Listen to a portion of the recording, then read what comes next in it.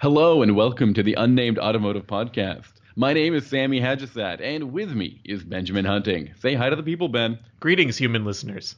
Greetings to all of our listeners. In case this is the first time you're listening to our podcast, Ben and I are a pair of automotive journalists, and we have a couple of cool cars to talk to you about this week, as well as some stuff that we talked about last week. We'll continue a certain conversation, but you'll hear more of that near the end of the podcast. What's Ben, old is new again. Exactly. Ben, why don't you take us through one of the cool cars that you've recently driven with a bow tie badge? So this is a cool car, and it was a super secret car that I wasn't allowed to talk about last week, even though I drove it last week. But they actually they made me sign two documents saying I would not talk about this until X date, which is rare. It doesn't often happen in this business that you actually have to sign something. But what I'm talking about is the 2019 Chevrolet Camaro, which has been redesigned across the board. But specifically, the one I drove is completely new in the sense that there's never been one before, and that's the Camaro Turbo 1LE. Okay, so Ben, I understand that the version that you drove was heavily camoed up, and it looks it's hard to tell exactly if they made any cosmetic difference or changes to the car when you drove it. But shortly after you did drive it, they released photos of what the next generation Camaro will look like, the next model year Camaro will look like. And man, it is butt ugly. They put a pickup truck front end on the front of a Camaro, and that's not how you make a sports car look sleek. Okay, first of all, I saw the car in person as well. You did? Yeah, we had V6 and SS versions of the 2019 Camaro on a stage. We were in Las Vegas, and we drove the car at Las Vegas Motor Speedway on the road course, and I also saw the car at Mandalay Bay, where they had a big production for all of the 2019 model changes for Chevrolet. I happen to disagree with you, Sammy. I don't think it's ugly. I think it looks different. But to my eyes, even those differences, I'm not seeing... it surprised me because you're not the only person who said this. I've seen a lot of vitriol and people venting their spleens online about how they feel about the look of the new Camaro. To my eyes, it doesn't look that different. Like, what about it do you not like? What specifically do you not like? They really puffed up the front end, especially the front end, specifically the front end. They really made it several. It's got the new corporate grille, I think, or the corporate look, and it just doesn't work on this car. The Camaro, I think, is a very unique product. It's like the Chevrolet Mustang. But even the Mustang, I suppose, has a little bit of you see a little bit of the Fusion or the Focus in the way that the grille shape is. The Camaro is a little bit different, right? It's I can't even figure it out. It's just not pretty, man. Do you think that this has anything to do with the Transformers franchise slowly winding down? Actually, that is the closest to what it looks like. They took a look at the last Bumblebee concept, and then they just made that front end happen, but also while conforming to all of our safety regulations, so it looks weird. Okay, well, you know what, Sammy? I disagree with you, but I understand that you have a very strong opinion about how the car looks, but would you like to hear about how the car drives? Yes, and I will admit, and I think I've said this to many people who have listened to me talk about the Camaro, I actually really enjoy the way the Camaro drives. If I could, I would buy one, especially in that 1LE treatment. So the 1LE treatment, the package, I think it's something pretty special too. About a year ago, actually it might be 2 years ago now, when the 1LE for this generation Camaro was first released, I went to Spring Mountain Motorsports Ranch, which is in Nevada outside of Vegas. And I had the chance to drive the V6 and the V8, the SS versions of the Camaro 1LE. So what they basically do with the 1LE package is you get the same engine and drivetrain for the most part, but everything has been bumped up to give you better durability on a racetrack and better handling. So there's improved cooling for the transmission and the engine and everything. There's the suspension is dramatically different on the SS. What they do is they take the suspension from the next level up. So the SS gets parts from the ZL1, the V6 gets parts from the SS, and in this case for the turbo, the Camaro Turbo, which is the 4-cylinder version of the car, it's getting kind of a mix of parts from the SS and the V6 1LE packages, the performance packages for those cars. So when you buy this turbocharged version of the Camaro 1LE, You get the FE3 suspension from the Camaro SS, the standard Camaro SS suspension, which comes with different shocks, toe links, stabilizer bars. You get Brembo brakes, which are 4-piston at the front. You get a mechanical limited slip differential at the rear with more aggressive gearing. It's 3.27 to 1.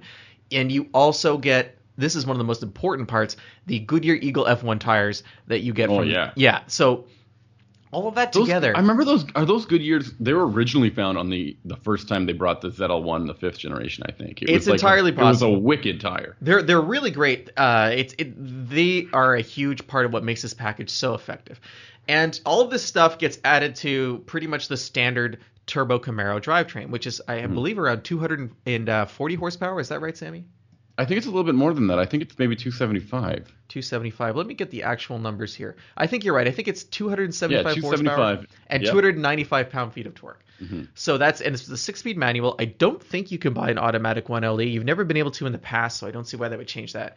But all of this on the entry-level Camaro. The 4-cylinder Camaro is the most affordable Camaro, so this is the most affordable 1LE. And it's kind of... It's an interesting idea. So I drove the car...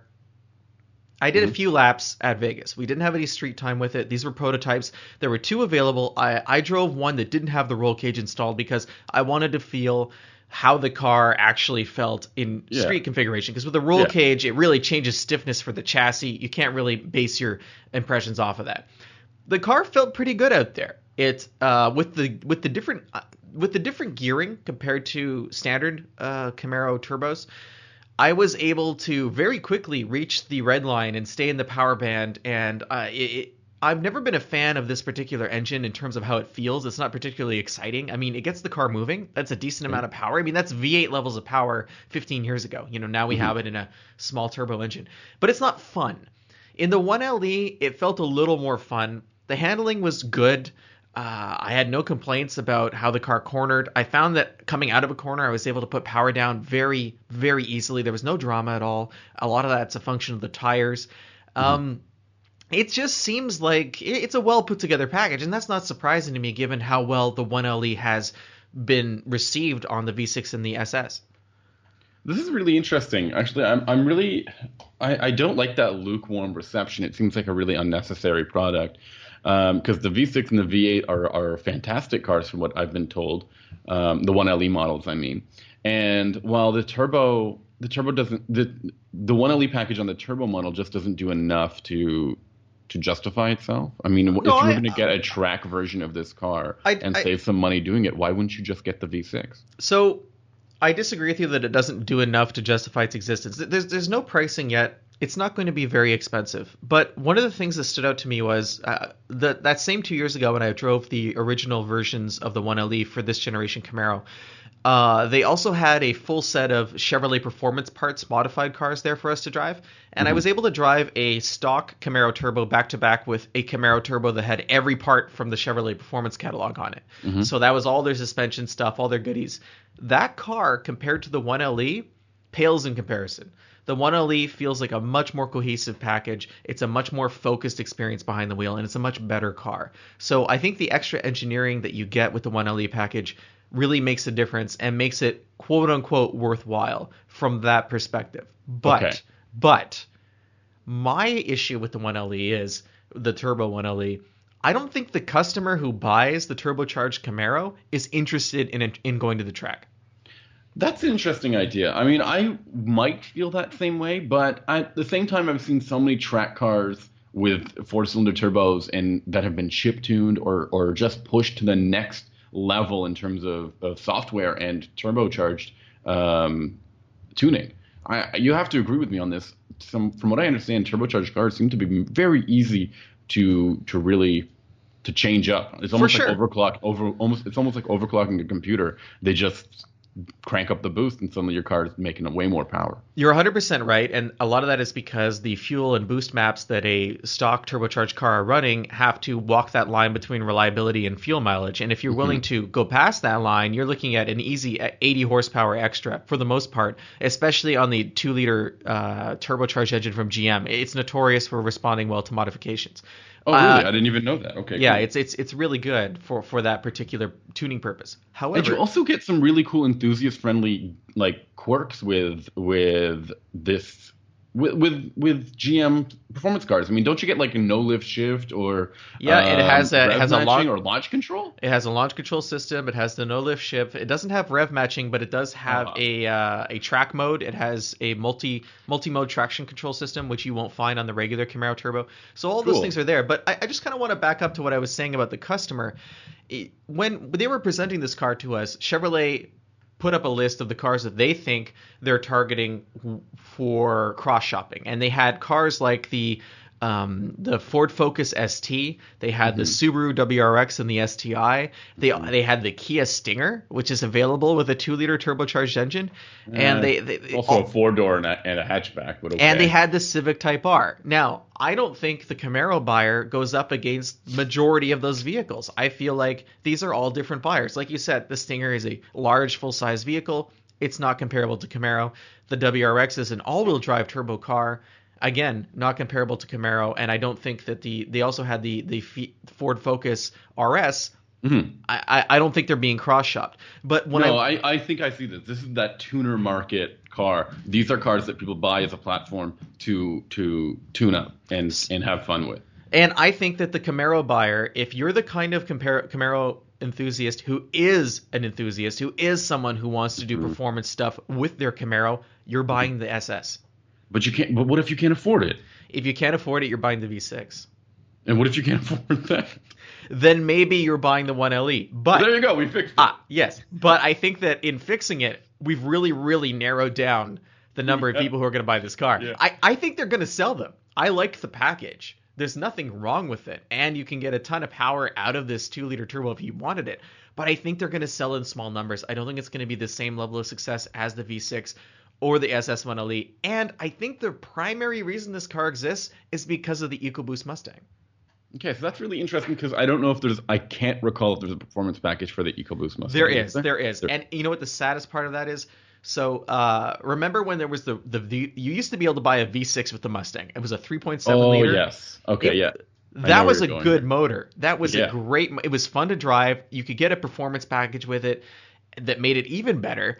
And then Ford was like, you know what? We want to be EcoBoost all the time, so you can either buy the 5-liter V8 or you can buy the EcoBoost, and we're not selling the V6 anymore. And before they did that, they took the performance package away from it and they pushed it onto the EcoBoost. And it basically told you that, hey, if you want performance and you can't afford the GT, EcoBoost is it. So that disappointed me. Because in my opinion, the EcoBoost engine in the Mustang is not engaging to drive whatsoever. It sounds terrible. I don't think it feels as fantastic as the V6 or the V8. No. So Camaro 1LE, I think, exists to kind of slap the EcoBoost in the face. And I'm fine with that because I think competition between companies fuels a lot of great vehicle development. I think that we're at the point where we're getting diminishing returns, perhaps. There's one caveat to this competition because I think that the Camaro, I truly believe that the Camaro is a better vehicle than the Mustang in every configuration, except you can't see out of it. And they haven't done anything to address that. No, that is a common complaint with the Camaro, to be sure. I didn't really have that issue during my very limited track time, but it's a totally different situation when you're out on the street and there's other traffic. But like every configuration, the V8 is fantastic. That V6 is really good. It's like it's not just like a consolation prize for not getting the V8. It is super good.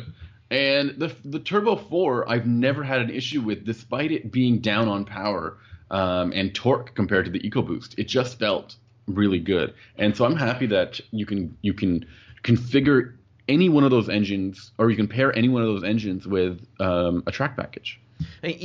Something else really cool happened while I was in Vegas and at Las Vegas. Did you win big? No. Well, yes, I did. I won big in the experiential lottery of life because in addition to yeah, look that up in your Funkin' Waggles. I will.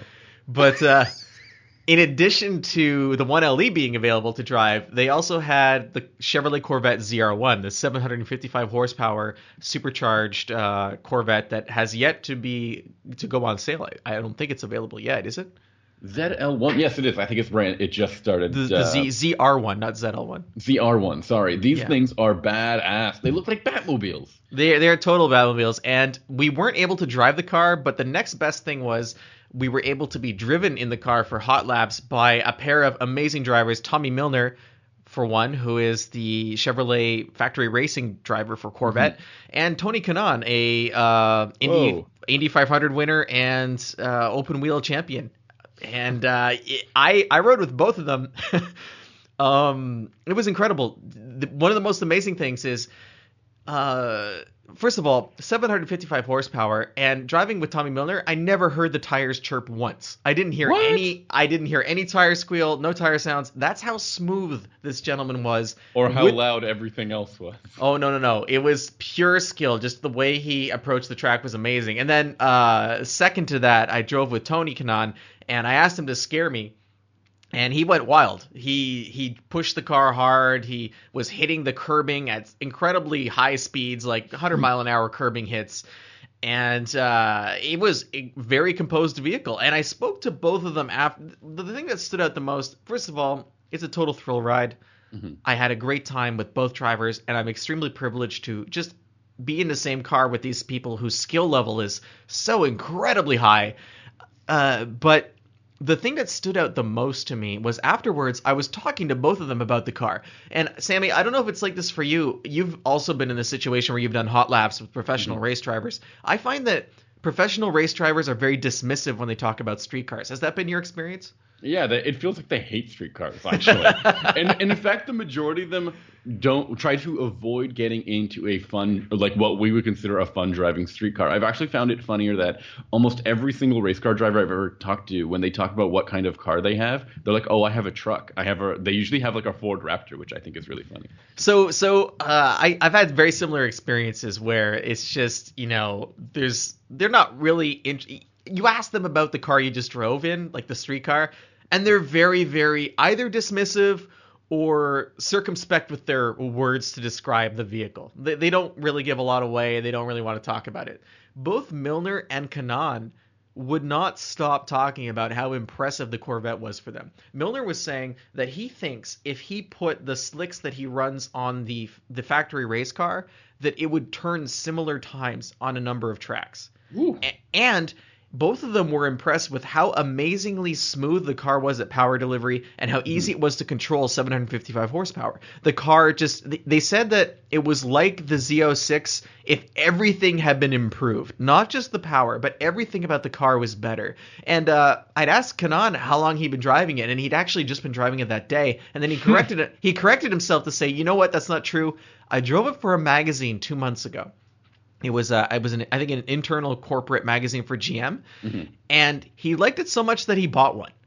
Okay. So I think that says a lot about the car. The fact that these two gentlemen who are so experienced really, really had a lot to say about how impressive the car was to them, and that's so unique, at least for me, when talking to a pro. The ZR1 is a very interesting. It is a badge of honor for Chevrolet, it seems, and they are really excited to show it off every chance they get. In fact, from what I understand, they want to set a sort of lap record on the Nürburgring. I don't know if that's something that's interesting to you or our listeners, but I think that's always an interesting quest for an automaker. It's always, like I said, a little check mark on the resume of what a good sports car or supercar killer can be. Or a good demonstration of how far tire technology has come, because personally I feel that any historic record on the Nürburgring, it's just a snapshot of what tires were like at that point in time, because modern cars, the technology is just so much better. And I think if you took a lot of those earlier cars and ran them on a modern tire, you would be surprised at the results. Now, this car features these Michelin Pilot Sport Cup 2 tires. It's got better cooling. It's got more power, more downforce. George cars have that massive wing. Yes. Okay, that thing is cool. And one of the funnier things I remember hearing is that GM or the folks at Corvette were really personally affected by Virginia International Raceway track time, specifically won by the Ford GT. At the hands of Car and Driver. I don't know if you remember this story, but The GT, the Ford GT, set a lap record for production cars. It beat out the $1 million Porsche 918. And then General Motors said, "Oh yeah, well hold my beer," and they went and they smashed that time themselves, which I think is pretty neat. Yeah, like I said, competition between corporations builds better cars for everyone, I think. I hope so. I do know that track cars typically become really uncomfortable cars on the road. And that's probably 100% going to happen here. But I think the customer who is going to get a ZR1 or expects a ZR1 is going to be pleasantly surprised with what they get, especially because it's a what, $120,000 car? $120,000. I'm not sure about the pricing on the Zero I've One. got Is that correct? Yeah, just under 120, and it will take on like supercars and things, and supercars and beyond. I actually don't think it'll be that uncomfortable on the street either, because it's going to have magnetic ride control. Ride control? Yeah, so I mean, every car I've ever driven with that has been incredibly docile on the street. That's cool. Okay, maybe I'm eager to test it out. What else? I don't think they're going to give you the key, Sammy. I think why not? Because you're too much of a loose cannon. Well, pop quiz hotshot. Pop quiz hotshot. You drove something else this week that wasn't from Chevrolet, and No. I'm curious to hear about it. I drove a Subaru, specifically one of Subaru's. In fact, I think it is Subaru's most successful product of all time. This is the Outback, which sold its 2 millionth unit this week in the United States. That's pretty amazing for a That's very small car company. Yeah, I mean, that's a huge number. and who would have expected? 1990, I think 5. There was something called the Legacy Outback wagon. It was a trim level of the Legacy sedan. It went on to become their best-selling nameplate, which is pretty cool, right? Yeah, it is cool. And do you remember there was also they had the sedan version of the Outback was available for a brief time, right? The sports activity sedan. Yeah, what is the deal with that? Okay, I can tell you the deal with that. There was actually a dealership group in the East Coast. I remember this. The East Coast of the United States. I think it was the Block family owned it. I want to say Ernie Block. I'm not sure that's the right first name, but he saw so many Outback sales, but he saw that if he added a little bit of the plastic cladding and the Outback gear to the Legacy sedan, he was convinced he could sell these too. So he got together with Subaru, made his case in Japan. They let him do a pilot program with I think 300 cars, and he sold them in almost no time. They were just gone. And Subaru was like, okay, I guess we were wrong, and here's the keys to the kingdom. And Block had a lot of, I believe it was Block, had a lot of sway at Subaru because when the company first started, they didn't have a lot of dealerships in the United States. And this family really, they owned something like every single dealership in New England. And New England is such a huge stronghold for Subaru. That's where they were able to establish their base and really build themselves in the U.S. So when they had ideas at this dealership, they had an audience at Subaru that was willing to listen. So it's kind of fascinating that this interplay between dealers and the mothership that you don't necessarily hear about so much these days. But back then, back in the 90s, you could just create a product, and if it sold, well, we're going to put it into production. It is a very important car, and I think it's so funny because I can't quite tell you exactly what market segment the Outback really plays in. Is it a crossover? Is it an SUV? Is it a wagon? Is it something? It's a blend of everything, or is it? Yeah, is it a blend of everything? And I think that's the best way to put it. But with 2 million sales over the past, 20 years, it doesn't really matter, really. People like what they get with the Outback, and I think I see why. It's a very comfortable, spacious, and capable vehicle. It's very affordable. The 4-cylinder model, which is what I had, is really good on gas, and they've really improved the interior treatment of the car. So there's a bunch of talking points right there. Is there anything you want me to get into first? Well, I was just saying that, I think the appeal of the Outback is it's whatever you want it to be. It doesn't force itself into any one category, and that's a pretty important detail that I think not many other vehicles on the market kind of have that same broad appeal. I've owned an Outback in the past. I understand why people buy it, and I think that the reason why people buy it is different for everyone. So I think I hear exactly what you're saying. When you look at a crossover, many crossovers boast that they're SUVs that drive like cars. And other SUVs, they don't drive like cars, they drive like trucks. The Outback is like neither of those things. It doesn't feel like it's trying to drive like a car. It feels like it's driving like a car, despite it being like it has 8.6 inches of ground clearance. It has all-wheel drive. It has a big caboose. It is A big caboose, eh? Yeah, I think that's the best way to put it. It doesn't feel like a compromised or an engineered solution to a problem of how are we going to put people and all their stuff into a car. Yeah, it's kind of a weird, I think when chameleon. It is a chameleon, man. and when it came out, it happened in an era in the mid 90s where there was nothing else like it. It was just Subaru was like, we can inexpensively create this vehicle and see what happens. I love the story as to how this car was made. They basically were like, wow, everyone's going nuts for SUVs. We can't make an SUV, so why don't we just put some body cladding and raise this legacy wagon? And let's see what happens. And some of them aren't even like, yay!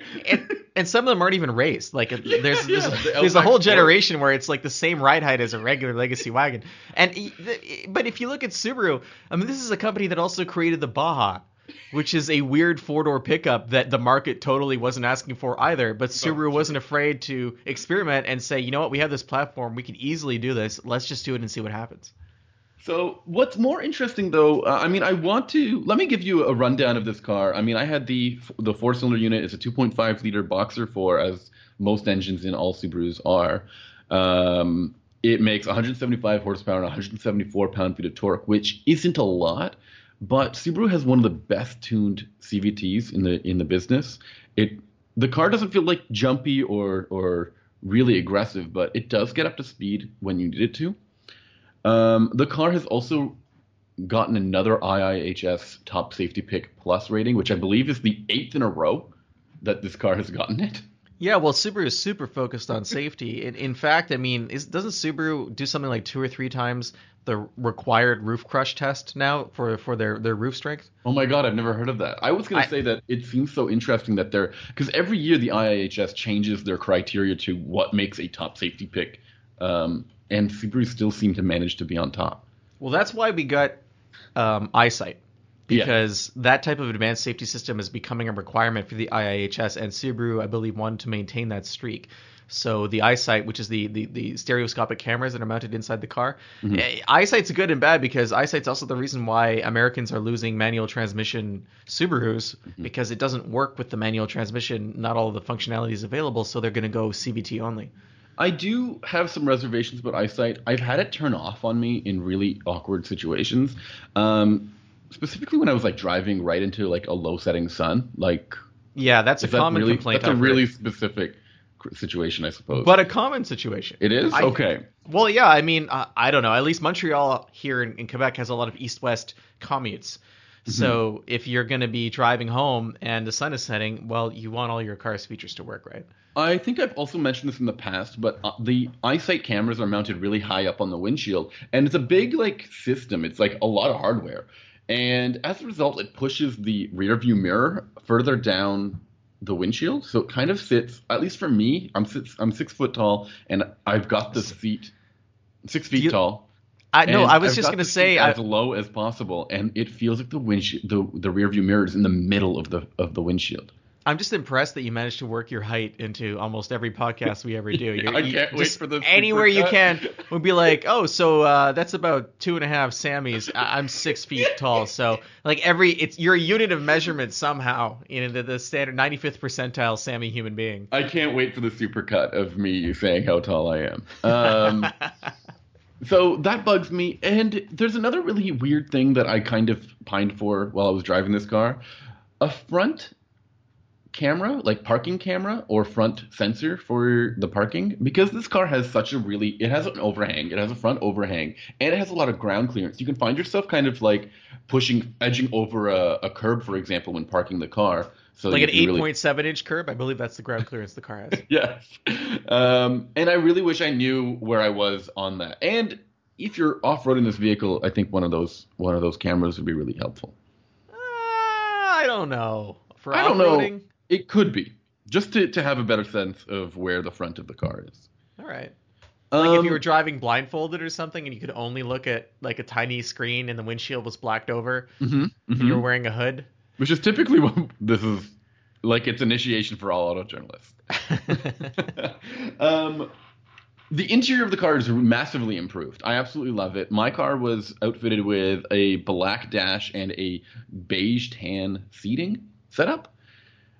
I loved the way it looked until I looked at the driver's seat and all of whoever previously drove it, their gene dye transferred onto it, and it looked really gross. So Yeah, that is kind of nasty. If you get one with light seats, don't sit in it with jeans on. Oh, I have to get dressed for the Subaru. Let me just take off my jeans and wear my sweatpants or my Put a tarp down or something.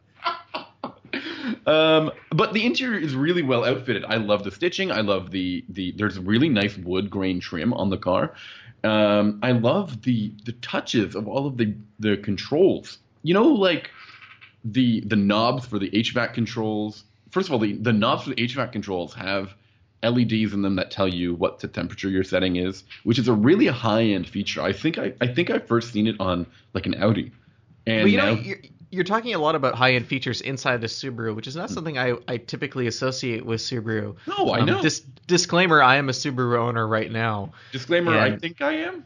I have that one that's also is made by Subaru but has a different badge. But would you compare the interior of the Outback to? I think Volvo is the only company that's making a comparably sized wagon-like crossover in the cross country. Is there any kind of like how does it stack up to the Volvo interior? I mean, in terms of space, it's very similar. I feel much more comfortable in the Outback, actually. It has more legroom, more headroom. It feels less claustrophobic, even though the cross country and the V90 cross country, the V90 and the V90 cross country are pretty big cars. You would compare it to I wasn't even thinking V9. There's a V60 cross country, isn't there? Oh, yeah. I haven't even been in the V60 cross country. I'm assuming there is. S60 cross country, I think, which is a weird maybe one. I'm wrong. That would seem to be more, price-wise, at least, that's going to be more. Let me tell you what the price of this Subaru is, and maybe you'll change your mind. A base 2.5-liter Subaru Outback in the United States is $26,810. That is an incredible value, especially. Isn't that nuts? No, we're going to talk about another car just after this one, and you're going to hear its price, and you're going to have your mind blown. So please go on. So this is actually, while I was driving this car, and I was really happy with it, and I love the fact that there's 2 million of them on the that have been sold. A small part of me was wondering what's going to happen to the Outback when the Ascent hits the road, because the Outback is known as the halo product for the Subaru lineup. It's where it's the big car. It's where all of its efforts really go to show off what Subaru can do. But the Ascent is going to be bigger. It's going to be offered to bigger families. It's going to have more technology. It's going to have an upgraded cabin as well. It's probably going to be more expensive. What's going to happen here? Are we going to lose the Outback, or are we going to lose the Outback's status on the Subaru totem pole? I'm going to back up for just 1 second. There is no V60 cross country as of yet. Okay. However, to your point about the position of the Subaru Outback in the world of Subaru and in the world in general, I think that the Ascent is in zero danger of changing the status of this car. You really think so? I really think so because, like you pointed out, the Outback is an icon and the Ascent is an appliance. That is going to be how fans of the Outback are going to see the situation. Wow. I'm not saying that the Ascent, there's anything wrong with it. I haven't driven it. I haven't been inside of it. It seems to be competitive based on what we've seen so far. For specs, I believe the first drives are occurring later this month. However, you can't just step in the ring with Ali because you think you can box. I mean, I think we all learned that from the first Fast and Furious movie. And I think that the Outback is the reigning champion in the Subaru showroom and in the hearts of Subaru owners. They're not going to just but because will there's Subaru owners walk into a dealership, say, "Oh, I want an Outback," and then they'll see this Ascent, which actually isn't that much more expensive. I think it's just the base model is $3,000 more expensive, and be like, "Oh, wow, that's way more space and just as capable." No, because the people who are buying Outbacks have already seen all of the other three-row SUVs that are out there and decided they don't want that. They want an Outback. They're buying an Outback because they want an Outback. They're not buying an Outback because they can't get it something else that's bigger. And I think we saw that with the Tribeca, the B9 Tribeca, which was a total failure in terms of engaging that same crowd. Subaru wasn't even able to convince people who'd outgrown the Outback to get into the Tribeca. This is what, 10 years ago? But the Tribeca was different. It was more expensive. It wasn't actually bigger on the inside. It looked big, but it wasn't bigger. They've addressed that, and it was not pretty. Okay, well, those are all fair points. I just personally, I don't think I think the Outback is in zero danger. I think the Outback has carved out its niche. It lives in that niche. Subaru has carved out its own niche on the market. And those two things together, this is the icon of a niche brand. And I don't think introducing a mass market product like a three-row SUV that has no real heritage or resonance with existing Subaru owners is going to endanger existing Subaru sales. I think it gives Subaru the Outback a non-mass market product when it's their best-selling car every year. What the hell is that? Hey, but but if you look, I guess that's a fair point. But I mean, if you're the best-selling model of a niche brand, that doesn't change the fact that you're in a niche brand. It's not any kind of diss to Subaru to say they're a niche brand. One of the reasons why they've survived has been because they've identified their customers and they've stayed loyal to what those customers want. Absolutely. Subaru is one of the few brands that during the recession in 2008, 2009 actually posted growth, and in fact has had, I think, growth every quarter since then. And no other car company can really say that. And it's because they're a small company that knows their customer, and they were able to retain that relationship with their customer.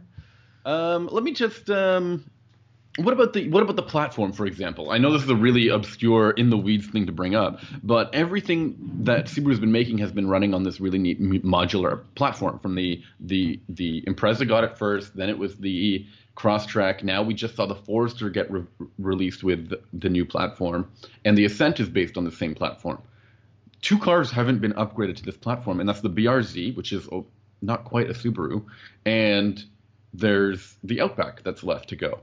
And it just seems like we haven't heard or seen anything yet about that happening. It's going to happen. I mean, it's a cost thing for Subaru, and they'll do it eventually. What if they make a two-row version of the Ascent and called it an Outback? You really think that's possible? Or they call it the Ascent Coupe. I'm being creative. I think that Subaru is a company that doesn't have the resources to play weird branding games. But that's what they did. That's how they made the Outback. No. So the Outback is what you're talking about, where you create a two-row version of the Ascent. They'd have to. What would they shorten it inside, or would they just eliminate the third row? I don't know. And it looks exactly like the Ascent, and it's called the Outback. That doesn't make any sense to me. The Ascent Outback or the Outback Ascent. No. It's not going to be like the X6M Sport 550, whatever. It's not going to happen. Outback is too important to Subaru to mess around with the brand. Look, after driving the car for a week, I 100% agree with all 2 million previous buyers of this car. They are great purchases. So why don't you own one, Sammy? When are you going to trade your FRS? Absolutely not. I'm not the buyer for it. I don't need all that space. Yeah, maybe not yet. I do wish it had a punchier engine. I even don't like the six-cylinder that much. The transmission makes up for a lot of what is lacking in the engine, but I wish it had a little bit more. It would be so sweet. Outback XT. It would be so sweet if they had an XT. But look, they're not going to make a Crosstrek XT, which could happen more sooner than an Outback XT. And why? They just aren't. They're just not. No, but why would it happen sooner? I don't get it. What's your logic? Because that's essentially just the what's it called? The WRX. That's the same motor. No, it's the Impreza. It's not the WRX. What? I'm just saying, there's no reason why a Crosstrek would become an XT before an Outback. I mean, they would make the model that would sell the most. I mean, we don't even get a Forester XT anymore. Yeah, I can't believe we lost that too. I'm sure no one was buying it. That's my suspicion. What else can I say about this thing? That's it. It is fantastic. I really do like it. You even get additional features like USB ports in the rear seats. You've got reclining rear seats. You've got features in the trunk to fold those rear seats while you're at the trunk, which is pretty cool. I think you just like folding things. I really love folding things. I'm really impressed with this car, and if I was in the market for something bigger, spacious, family-friendly, road trip-friendly, and very fuel-efficient and affordable. This is it. Like, I don't understand why there aren't more of these on the road, too. So, well, 2 million is not enough for you? Yeah, I suppose. It could And be. you know, a lot of those vehicles are still on the road. Subaru Outbacks, like, they stick around forever. People do whatever they can to keep them going. Trust me. That's what happened with mine. But speaking of larger, family-friendly new vehicles, I spent some time last week driving a brand new Volkswagen. And I know we talked about the Atlas the previous week, but this is something that's kind of on the opposite end of the spectrum, and that's the 2019 Volkswagen Jetta. Ooh, the new Jetta. Now, the Jetta is always an interesting car because some people just call it the Golf with a trunk. Is that the case with this car? Yes and no. So in the past, that's exactly what the Jetta was, because North Americans don't really buy hatchbacks, especially in the United States. So when Volkswagen was looking for volume in the 80s or the late 70s, I think it was actually the early 80s, 82 might have been the first year for the Jetta here under the Jetta name. Anyway, they took the Golf, they added a trunk, and they sold it, and everyone bought it, and it became their best-selling car, and they were so excited. And then things changed over time. The Jetta was like their America play. They were like, we've got to do good in America. What do they like there? Sedan. Let's Yes. make a sedan. Bam. Look at this. But then it kind of got taken to the extreme, kind of like what they did with the Atlas, where they were like, oh no, what do Americans want to buy? We better make a 3-row SUV. We better make a pickup truck, blah, blah, blah. And now but before that, we got a Jetta where they separated the Jetta from what it had been in the past, and they changed the platform, and they made it big and bulky and kind of cheaped it out a little bit. 7 years ago when it first came out, the previous generation, and people were like, not so interested anymore, and Volkswagen had to go back to the drawing board a little bit. They fixed the engine situation. They was a nasty 5-cylinder engine in that car when it first came out. Whoa. I know a couple of people with that 5-cylinder in, not the Jetta, in the Rabbit and the Beetle, and they were like, this thing won't die. No, I'm not talking about longevity. I'm talking about it was not a pleasant car to drive. Yeah, it's a bit of an appliance. But Volkswagen, they fixed that. They put in the 1.8 liter turbo. Mm-hmm. They put in the 1.4 liter turbo. Mm-hmm. They made the interior nicer. It was still bigger than other compacts in its class. It was bigger than the Jettas that had come before it, but it was doing well. And the new 2019 Jetta, the reason I'm giving this huge preamble is because they finally moved it over to the MQB platform that pretty much every other Volkswagen in the world rides on. MQB everything. Including the Golf. So, and the Atlas. How and can you look at this tiny sedan and be like, oh yeah, that's related to this? So aside from that, though, honestly, new Jetta, pretty much old Jetta. There's not a whole bunch of difference in terms of the mission that it's been designed to accomplish. And for 2019, it's a tiny bit bigger in wheelbase, length, and width, just a little bit.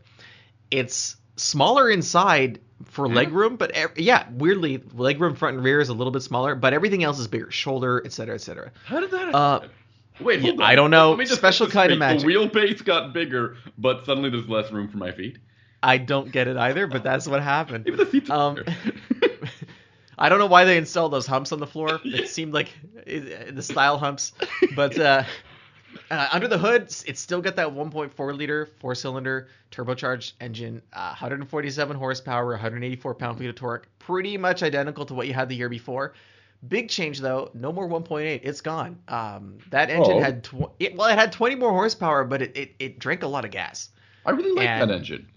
Well, it's gone now. So I'm sorry, Sammy. You're gonna have to wait for the GLI with its 2-liter that is eventually coming later this year. Okay, I can wait for that. All right, but you get a 6-speed manual on the base model in the U.S. You can get the 6-speed manual on every trim in Canada, but in the U.S. it's only available on the base. But the model I drove was a mid-tier SE that had an 8-speed automatic that was really good. Like, actually a very decent engine to drive.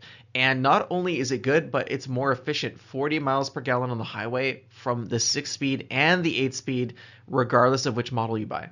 How did they pull this off? It's so weird that, like, just last week we were talking about the Atlas, and I think in the past we've talked about the Tiguan, where we were really disappointed with certain aspects of how refined it feels. And now the Jetta comes out on the same platform and a similar transmission, and a different engine, and it's suddenly like, oh, it's smooth, it's smart, and knows how to change gears. Like, it's not. Well, it's lighter. That's for true. sure. That helps. That helps. It also doesn't have to deal with all-wheel drive, okay. So that's part of the lightness situation. I will say this: The Jetta, it's very much a comfort-oriented compact car. It's not engaging to drive. You're not going to be excited to drive it. It's reasonably quick for the power that it has. I never felt like it was underpowered. I was able to pass on the highway 89 miles an hour. It wasn't an issue. On the back, I was in North Carolina to drive it. There's some twisty roads there in the hills. It was fine. There's nothing to complain about. It's a little noisy on the highway once you get above the speed limit. It has some unpainted some painted steel on the door panel trim that I thought was a little, I don't know, off-putting. Okay, is it around like the frame, like up top, like out of the way, or is it like right? It's the frame directly behind. It's the rear part of the door frame, and it's just kind of weird. Like normally it would be covered, and here it wasn't. The features. So we were talking about the Outback price. The most expensive, I believe, Jetta you can buy is about $26,000, $27,000. Jetta. Yeah, and it starts around 19 in the States. That's a pretty decent deal, I think. Maybe it is. It's interesting though to think about, like, you could buy a fully loaded Jetta or you could buy an Outback. Two cars that are they're like totally different in terms of the buyer, but they're right there on that axis. The other thing that I found in looking at the way the cars are spec'd, so the top tier Jetta, it gets digital cockpit now, which has been borrowed. Yeah, it's been borrowed from Audi. It's a really cool 10.2-inch screen that's directly in front of the driver. It replaces the gauge cluster, and you can do all sorts of cool stuff with it. You can put a full map there if you want while you're navigating. You can arrange the gauges how you want them to look. It's a slick setup. You're going to be paying for it because that's the $27,000 version. But if you want like a pretty spruced up Jetta, it feels pretty spruced up. You get real leather too at the top tier. You get ventilated seats. You get a Beats branded stereo system if you care about that kind of thing. What happened to Fender? Fender is out. Fender is out. Fender. Fender's still available Dr. on like Dre. the larger vehicles, like the Atlas and whatnot. Mm-hmm. But Beats is kind of, they call it the youth oriented audio system. I'm not going to buy into the marketing around either Fender or Beats because the Fender system, first of all, has nothing to do with Fender. It's just a licensing agreement so they can use their name. The Beats, I've never been a fan of any of their audio products. Whatever, if you want it, it's there. I think the Jetta is most appealing when you're buying like the mid tier or the entry level. I think like for 19 grand, it's a decent deal. It's bigger than say a Corolla or a Civic. You're going to notice that when you park beside it, but when you drive it, it doesn't really. Civic? I think so, yeah. Wow. Okay. But not a lot. You'd have to park them side by side. The Civic to see is the difference. huge now, so I mean that's a big deal. When you drive it, it doesn't feel big though. Okay. The Jetta feels quite reasonable. It's kind of like they took the old Jetta playbook, updated all the technology, and we're like, here you go. The only real complaint I have, other than the painted stuff and the things I mentioned earlier, is if you want active safety, you have to pay extra for it across the board. Even if you buy the high-end version of the Jetta, I think it's called SEL Premium or SEL Plus, something like that. You still have to pay extra for the driver assist package to get things like advanced active cruise control and automatic braking and lane departure and all that stuff. So that seems a little out of step with where the industry's heading. But other than that, it's a pretty well put together package. There's one thing that I thought was really cool that you mentioned in your written review of the Jetta, and that was that the tire or the wheel size options top out at 17 inches. Yeah, so every car has 16-inch rims except for the top-tier car, which gets 17s. This is great. This is really good. Oh, man, so many cars. So I have a Cadillac CT-SV. I have a first-generation car. It's from 2004. Mm-hmm. So this is a 400-horsepower high-performance sedan. It has 18-inch wheels with, I believe, 245/45 tires. That is the same tire size that you would get on an Elantra GT if you bought one today, which is a 200 horsepower hatchback in the compact segment. There is no reason for that car to need tires that large. It's done for style. The designers want something big in the wheel wells. They want that look, but you pay for it not only when you buy winter or summer tires for your car, they're more expensive, but the thin sidewall on an 18-inch tire is really going to compromise comfort. Yeah, absolutely. And you don't have that in the Jetta. Jetta was like, you know what? We know that it's not a performance car. We want you to be comfortable. 17-inch rims look good enough. It's not a huge issue. Here's a reasonably sized tire for your car, and I can appreciate that. And it's probably softer and maybe even quieter too, right? Oh, it's definitely quieter than a low profile. On You know, 18s. yeah, for Cool. sure. And it's not going to crack the rim or the tire the first time you hit a pothole. I really give a lot of respect to Volkswagen for doing that. I have one more question before we go to the next car and close I'm this. sorry, we're out of time for questions. Oh, okay. Really? No, go ahead. Make one exception here.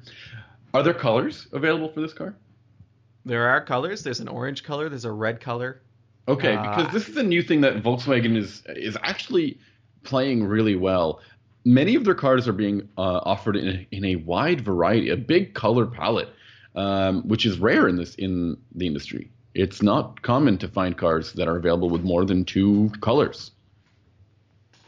That's correct. You can get a brightly colored Volkswagen Jetta if that's what you want to do. I think that's cool. And I don't know if you knew this, but even in Canada, I think the Golf or the Golf R, the GTI, I can't quite remember, has almost unlimited, like it has a bajillion options. You can get a purple one, a green one. You can get all sorts of neat colors. And this was apparently so successful that many of the Americans got envious of the Canadian offerings and want it as well, which is pretty cool. So yes, go ahead. no, I was going to say was there one more thing that you wanted to talk about on today's podcast? Yeah, we said what was old will be new again, and this is in respect to the Nissan Leaf. You drove the Leaf a few weeks ago and reported on it and had a couple of issues with it. I drove the Leaf just this week as well for a little bit more of an extended period than I did the first time I've ever driven one. My thoughts on the Leaf are still the same. It's it's a reasonable upgrade. It's not game changing in the EV world, but it's much more refined and what's the word I'm looking for? I don't know. It can find some more buyers than it used to. So you're saying it's going to increase its audience? It can. The range is still a significant issue. I can't wait for them to come out with a bigger, better battery in the Leaf. But now, the other elements of the car, the way it looks, the way it drives, is pretty good. Now, the thing that we couldn't agree upon was the braking situation. You had a version of the car that did not feel safe to you. That's how you described it. So Nissan, well, I didn't say the car was dangerous. I said that the braking system occasionally displayed behavior that I didn't feel safe with. Nissan actually reached out to Sammy and I last week after listening to the podcast to let us know that they had examined the actual car that I drove because it was used in the event that Sammy was attending, and found that there was a sensor issue with the car. I couldn't get ProPilot Assist to work. I believe I mentioned that. Mm-hmm. And that sensor was the front speed sensor. It's the one that detects vehicles ahead. It's the one that determines the gap between traffic and the Leaf itself. It was non-functional. So we were told that that's why ProPilot wouldn't engage. But I was also told that could have had an impact on the braking system as well if it was in an emergency braking situation and couldn't figure out what input to use to determine how far away traffic was. We're going to be provided in the future with a different version of the Leaf to drive, and hopefully this one won't have the same behavior. Nissan assures us that it was a one-off thing, and that this particular model that I drove, which is, I guess, early production, was problematic. Okay, so, and I mean, I drove it now twice, and this time I focused more on the e-pedal operation, and I never had this situation that you described. I didn't like e-pedal all that much. It takes a lot to get used to. And I actually liked it. I mean, aside from the braking issue, yeah, I enjoyed it. I found it stopping the car much sooner than I was anticipating every single time. Yeah, well, like you said, you have to get used to it. You only had it for a day. I had it for a week, so that gave me more time to kind of figure out in my mind. I believe that Nissan told us it's 0.2 Gs of deceleration. Yeah, so it's definitely something. It's like any vehicle, that has a unique or novel way of driving. You get used to it over time. It's never, I could instantly, unless you're Tony Kanaan and you can just get in the car and do something crazy with it. For mere mortals, you have to kind of acclimate to how the vehicle's going to drive. And I was able to do that with e-pedal. And I think that any Leaf owner would easily figure out how to work e-pedal into their life. And you know what? I even looked up some numbers on it. If you were driving at like highway speeds, like say 100 or 120 kilometers an hour, that's about 60 to 70 miles per hour. Yeah. And you just let off the throttle when you have e-pedal engaged, the car will come to a complete stop in about 20 seconds, which is, it's not like a hard emergency stop, but it's not like a gentle, like coasting stop. It's pretty gentle though. If you think I about think 20 I seconds, think it's really abrupt, man. 20 seconds is quite a long time at highway speeds. I mean, it's not. This isn't like an. It's I'm not like saying you're like dropping it's an an. emergency stop situation. You're not dropping an anchor, you know. It feels really, it's really hard to get used to. And there's almost no method of coasting while you have the, I mean, e-pedal eliminates coasting in this car. Yeah, but all you have to do is turn off e-pedal. That's right. And it operates like a normal car once you do that. And it's just up to the driver to pick and choose how they want to drive their car, whether they want this one pedal experience or not. There's also something I found interesting. The car will save your settings every time you turn off and on the car. So if you had e-pedal and the eco mode on, when you turn off and on the car, those functions will still be on, because that's actually not true. You have to enable that. You have to enable that. It saves it. The car I had would turn off e-pedal every single time, and I actually asked the engineer I spoke to from Nissan who contacted me after the incidents that I had, and he mentioned that it's a feature that you have to actually enable. Yeah, I mean it's a feature you have to enable in the settings, but it's nothing that you have to go to the dealership to like set up or something like that. I think that's really cool, because the way, if you drive the car with e-pedal and you get used to it, and then you drive it without e-pedal and you forget that e-pedal is not active, like I can see that being a serious issue. So keeping those settings on is pretty important. And one more thing that I wanted to bring up. You had problems with ProPilot activating. I drove the car in the rain and I had problems with ProPilot activating, and this is the way it's supposed to work according to Nissan.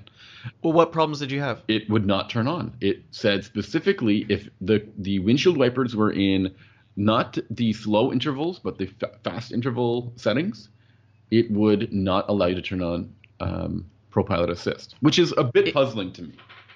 If ProPilot Assist is on and you turn the wipers on to a high setting, does it disable it actively, or does it just not let you turn it on the next time you want to use it? I tested this because I could not believe that they said that once the wipers are on, ProPilot Assist won't work. So I think when I used it and it was a dry day, there wasn't any rain, the car realized that the wipers were just on for like no reason or no specific reason. And the sensors in the camera are working fine. But when I was driving the car in the rain, it turned off. It said bad weather. I think I sent you a photo. It said bad weather, ProPilot Assist. Was that real rain, or was that simulated Guns N' Roses music video style rain for the purposes of testing? It was, I have to admit, maybe a little bit of both. Wow. Yes. So that's interesting, because I want a car to work better in a situation where I'm concerned about driving But you're saying you want the safety systems to be active in troubling driving situations. That's exactly what I'm saying. Okay. Do you feel that way? Do you think that's right? No, I you know what? This isn't singling Nissan out, because this is a problem across the board for semi-autonomous systems. Whether Nissan's disabling it when you turn on the wipers, or whether it's Chevrolet or Chevrolet or Cadillac or BMW is being disabled because sensors get blocked in the snow.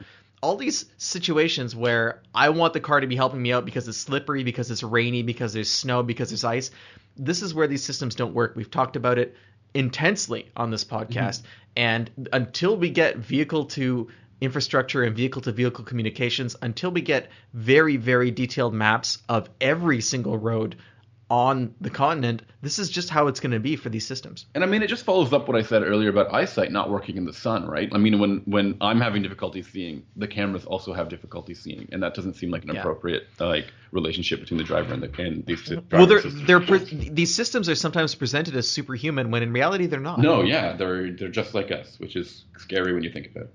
And it is a bit scary, but only because they're marketed as being a safety blanket. They're marketed as being an extra step that's going to be there to catch you when you fall, and that's not always the case. It's the case in certain situations, and it's not the case in others. And it's that line between what one situation is and what the other one is that's so fuzzy that makes it hard for people to understand when their system's going to work. So if you let me throw this out to our listeners out there. Why don't you guys let us know when you think a system should work? Should it work in perfect situations like on the highway or something, so that you can just deal with simple traffic with ease, or do you think it should deal with more troubling driving situations, like in the snow or rain or fog or something like that, where you personally have a more difficult time driving? Yeah, just you can hit us up on Twitter if you wanted to let us know how you feel about that. You can reach Sammy at Sammy_ha, like you're laughing. You can find me at Hunting Benjamin, or you can email me, benjamin@benjaminhunting.com. You can find us on Facebook. Sammy, what's our Facebook page? You just go to Unnamed Automotive Podcast on Facebook, and you'll find us no problem, as well as links to our previous articles and even some comments and feedback from other listeners. And unnamedautomotivepodcast.com takes you to all of our past episodes. There's a feedback form there where you can reach us. Thank you for those of you who are doing that. Mm-hmm. And you can see articles linked to the vehicles that we've driven. So if Sammy or I have written a review for a publication, you can find a more in-depth discussion of that vehicle on those links. Additionally, you can subscribe to whatever service that you use, Spotify, iTunes, Google Play Music. Those all, we support all of those platforms. And I encourage you to, if you haven't subscribed yet, to do that. And even leave us a review or something like that. That'd go a long way to helping other people find the podcast and even us get better at it. So, Sammy, what are you doing next week, or what are you driving, or what can we look forward to in the next episode? I'm doing a little bit of catch-up next week, and I'm not driving anything. At the end of the week, though, I do have a trip to Croatia to drive the new A-Class, Mercedes-Benz A-Class. Well, that's going to be definitely interesting to talk about. I can't wait to tell you about it. I, next week, am going to be driving the new Mazda 6 Turbo. So that will be something I think that's a long time coming, and I'm very curious to see how that vehicle feels compared to the existing car. And I'm also going to be talking about the Nissan Armada, which I've been driving recently. Mm-hmm. It's a huge full-size SUV, and I'm starting to like it a lot more than I thought I would. It's got some surprises in it, and I'm excited to talk about it. That's awesome. Thank you for listening, and I look forward to talking to you, Ben, next week. Aw, bye, everybody.